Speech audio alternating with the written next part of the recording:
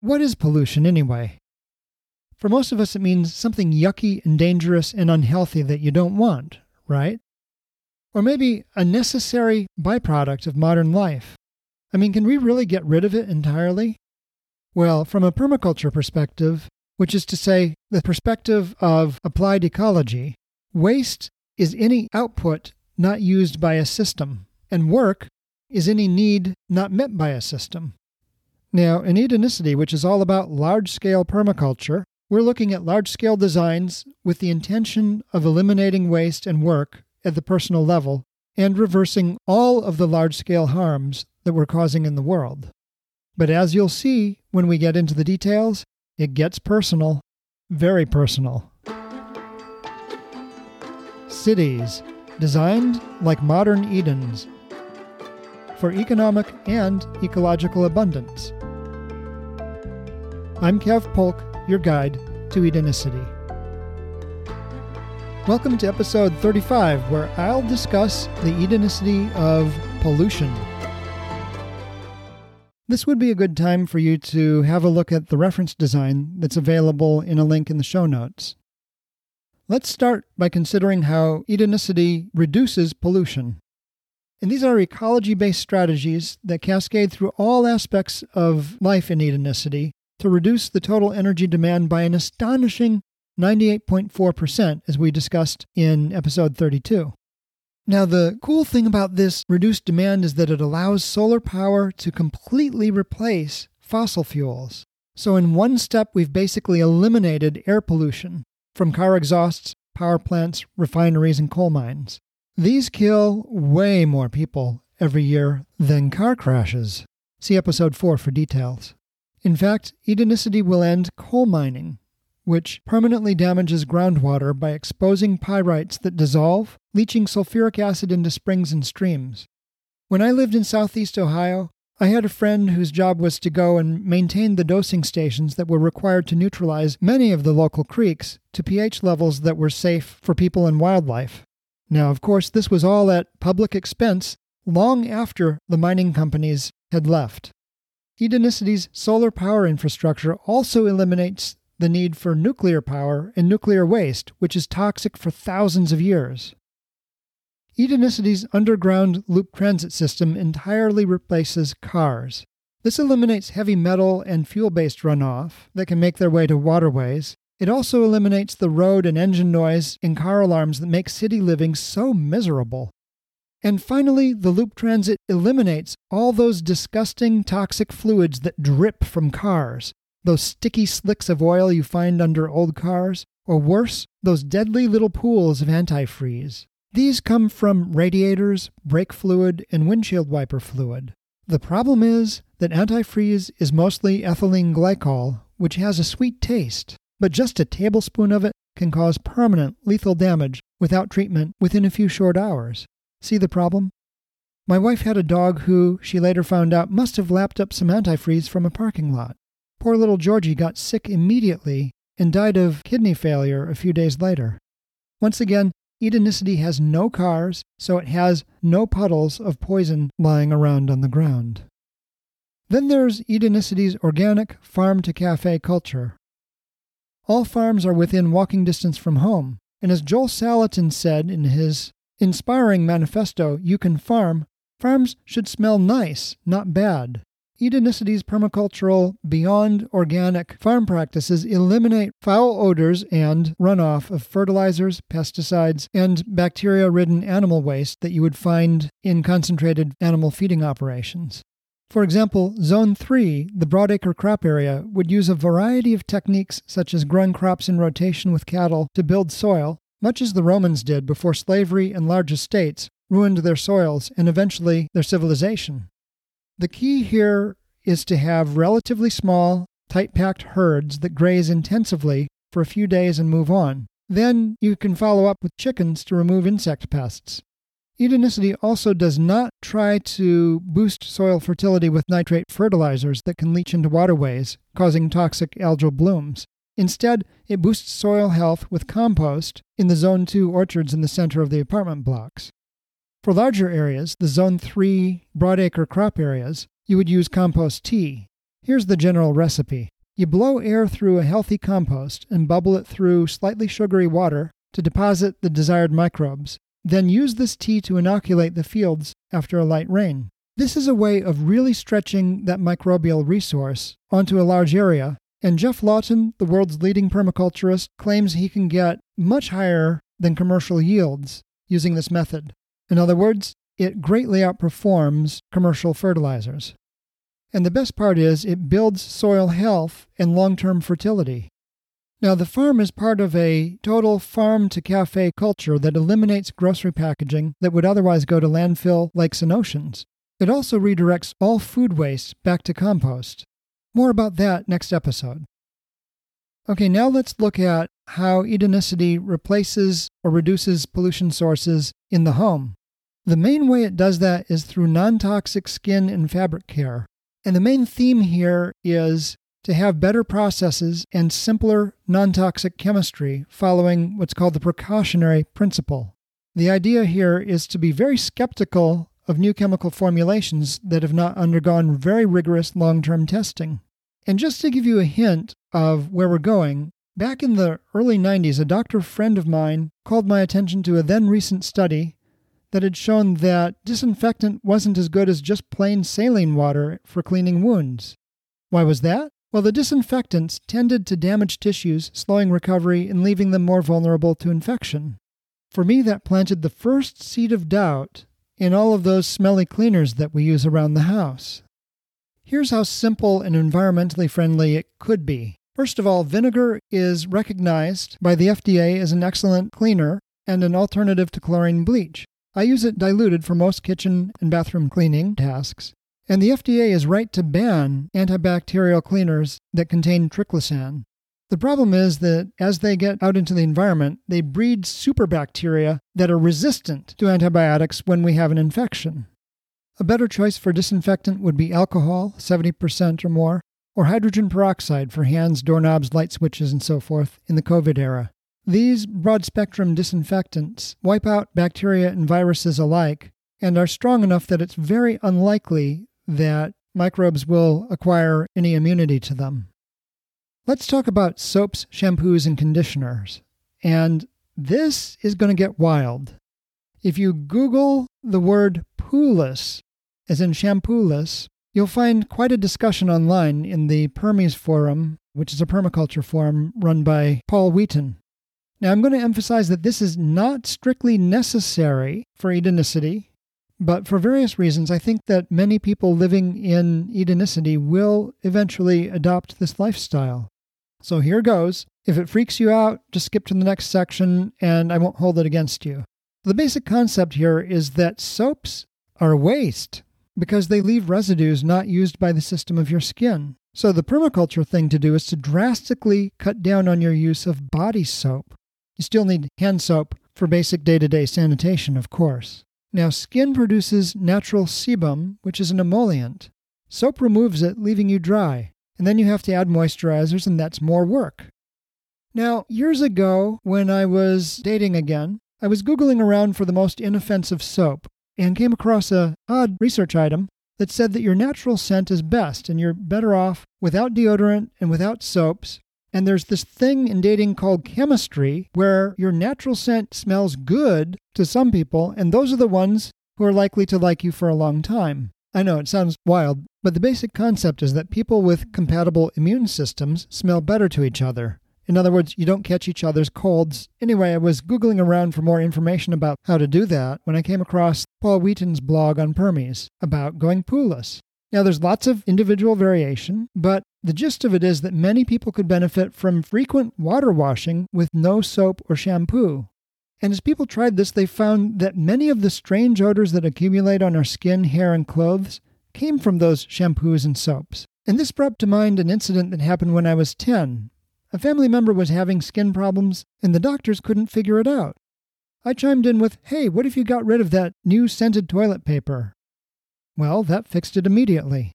Similarly, people who went poo-less generally reported reduced skin problems and hair that had more body and shine, although sometimes slightly less softness or silkiness. Now, around this time, I was living in a tiny off-grid house, and bathing in just 1 to 2 liters of rainwater applied with a squeeze bottle. No soap, just lots of washcloth action. And what I found was that I could get very clean even after digging 600 feet of sweet potatoes with facial sunscreen on. Just 2 small squeeze bottles and a washcloth and a tie stick of deodorant left me good to go out dancing, and I never lacked for partners. Now look, I know this isn't strictly for everybody. I'm short-haired, and I know that hair length has a lot to do with how much water you can use. And I'm no longer bought into the idea of really skimping on water because in permaculture you're regenerating groundwater in abundance in almost all climates. But I did find that my natural body smell was a natural matchmaker. Now again, let me emphasize that I did use regular hand soap many times a day washing my hands because I was handling food. And the upshot for me today, living a more normal city life, is that I do use body soap and shampoo, but only maybe once every few weeks to remove sunscreen or to deal with a feeling of residue buildup in my hair or on my skin. Okay, so let's just tuck that thought away for now. We'll come back to it at the end. Now, what about laundry in Edenicity? Generally speaking, you would use a laundry service, as this is more environmentally friendly than everybody owning their own washing machine and dryer that gets used just a few hours a week. Well, the chemicals in traditional dry cleaning are quite harsh and environmentally unfriendly, not to mention the fact that there's a lot of plastic waste in dry cleaning. So I was thrilled to learn of Blanc Cleaners in England, which offers a Woolmark-approved dry cleaning alternative that uses a sustainable wet cycle, and their franchise would most definitely be welcome in Edenicity.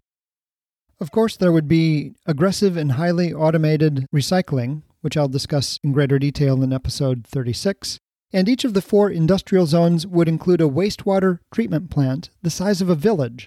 Now, conventional plants are quite efficient, and the outputs consist of water that can be used immediately for Zone 3 fiber crop irrigation in the industrial zones, as well as solids to be used in compost, which recovers nutrients from sewage and neutralizes organic and inorganic toxins, and finally, methane gas to be used in specialized fuel applications, such as a few gas stoves in high-end restaurants throughout the city. The 4 industrial zones will include zero-waste industries, which I'll discuss in more detail in episode 37. Their main impact on pollution is that they vastly reduce the need for mining and hence mine waste.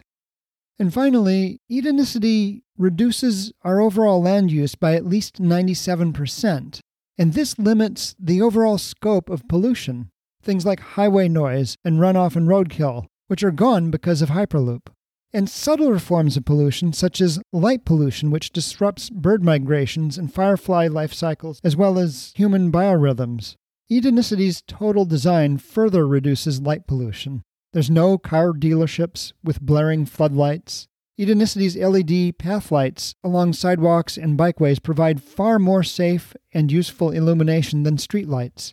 Outdoor lighting would be just enough light just where you need it, and the result would be that at night you could see the sky with all the stars and planets, and in the summer, looking at the constellations Scorpius and Sagittarius, you would see the shape of the central bulge of the Milky Way galaxy, naked eye, within city limits. Now let's talk about how Edenicity would heal past damage. Let's start with carbon emissions. Carbon dioxide traps infrared radiation in the atmosphere, heating it up. This causes extreme weather, damages crops and ecosystems, and causes extinctions. According to a Climate.gov publication last month, the amount of CO2 in the atmosphere has increased about 28% in my lifetime, and it's not slowing down. It has already made the ocean 30% more acidic, making it hard for sea life to form bones and shells. If the carbon increases another 28%, according to a 2018 paper in Environmental International, it will start having measurable effects on human blood pressure and heart rates, and these effects are magnified indoors. It's not enough to end global carbon emissions. We have to reverse them by removing incredibly large amounts of carbon from the atmosphere and sequestering it. Here's how Edenicity does that. In the reference design, you'll find that Zones 1 through 4 are carbon neutral to slightly negative due to solar power and extensive tree cover. When I say carbon negative, what I mean is that it would have the net effect of removing carbon from the atmosphere, which is a good thing. Zone 5, the wilderness, sequesters carbon. The way it does that is by shrinking our land footprint from today's 47% down to about 1.5%. Once that's done, we depave now obsolete highways and urban spaces so that grasslands and trees have space to grow. And finally, we restore and reforest the vacated land, which works out to about 7 billion trees per Edenicity. Now, short term, the trees store carbon up to 5 times faster than today's emissions, putting the brakes on carbon emissions. Long term, we're talking about carbon sequestration, and that's a slower process. It's a case of 20 steps forward, 19 steps back, because fires and natural decay will release much of the tree's carbon back into the atmosphere. But remember, our lifestyle in zones 1 through 4 produces no net carbon, and maybe sequesters a little of it too. So decade by decade, century by century, the forests or grasslands we reestablish will undo the harms of the past century or two. Now clearly, Edenicity makes nuclear power obsolete. The problem is, there are over 100 boiling water reactors similar to Fukushima throughout the world, and these are dangerous and toxic. There are also still 10 reactors similar to Chernobyl in Russia. Decommissioning and cleaning up all these reactors and safely storing their wastes is a huge problem, and I honestly have no idea how to solve it. This is way beyond the scope of anything that I've done or thought seriously about, but it does need to happen, and it's a major challenge for the first generations to live in Edenicity. In one sense, nuclear waste is the ultimate test of the permaculture mantra, waste equals resource. There's been some research and a lot of hype about using these materials to create batteries that could last many decades. These schemes use the irradiated graphite from the control rods of a nuclear reactor. According to an August 2020 Wired magazine article, there are 100,000 tons of this waste in the United Kingdom alone. To make a battery from nuclear waste, you simply boil off the radioactive carbon-14 and condense it into diamonds. Then layer it with carbon's stable isotope, carbon-12, for safety. As the carbon-14 decays into nitrogen, it produces fast-moving electrons. Physicists call these beta particles. These leave positively charged gaps that can power an electrical circuit. The half-life of carbon-14 is 5,700 years, so these beta-voltaic batteries could be expected to last perhaps dozens to hundreds of years before the diamond lattice became too frayed to function. Supposedly, the radiation is fully contained within the stable carbon layers and the casing of the device. Arconlight, the firm profiled in the Wired article, seems legit. Their claims are modest. Low-power applications like powering smoke detectors, pacemakers, and remote sensors.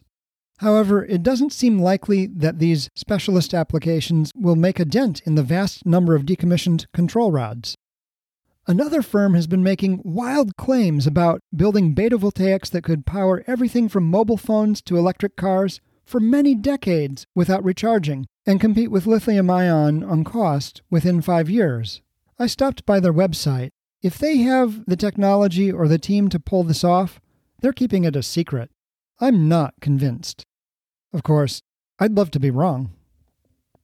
Now, there's been some talk recently about solar panels being an environmental problem in their own right in the long run.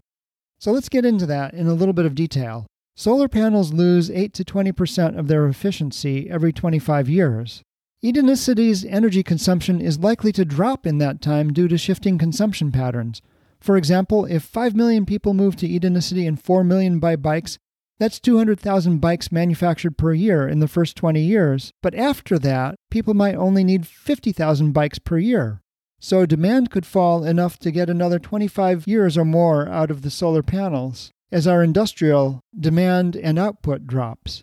Solar panels are already amazingly durable, but we'll have 25 to 50 years to figure out how to recycle them, make them longer lived, and make them easier to maintain.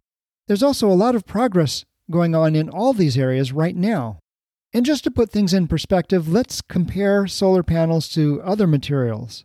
A square meter of transparent solar photovoltaic in a temperate location like Ohio would produce 4 megawatt hours throughout its first 25 years. It would have a mass of 10 kilograms, and you would need to burn 1.6 tons of coal to get that much energy.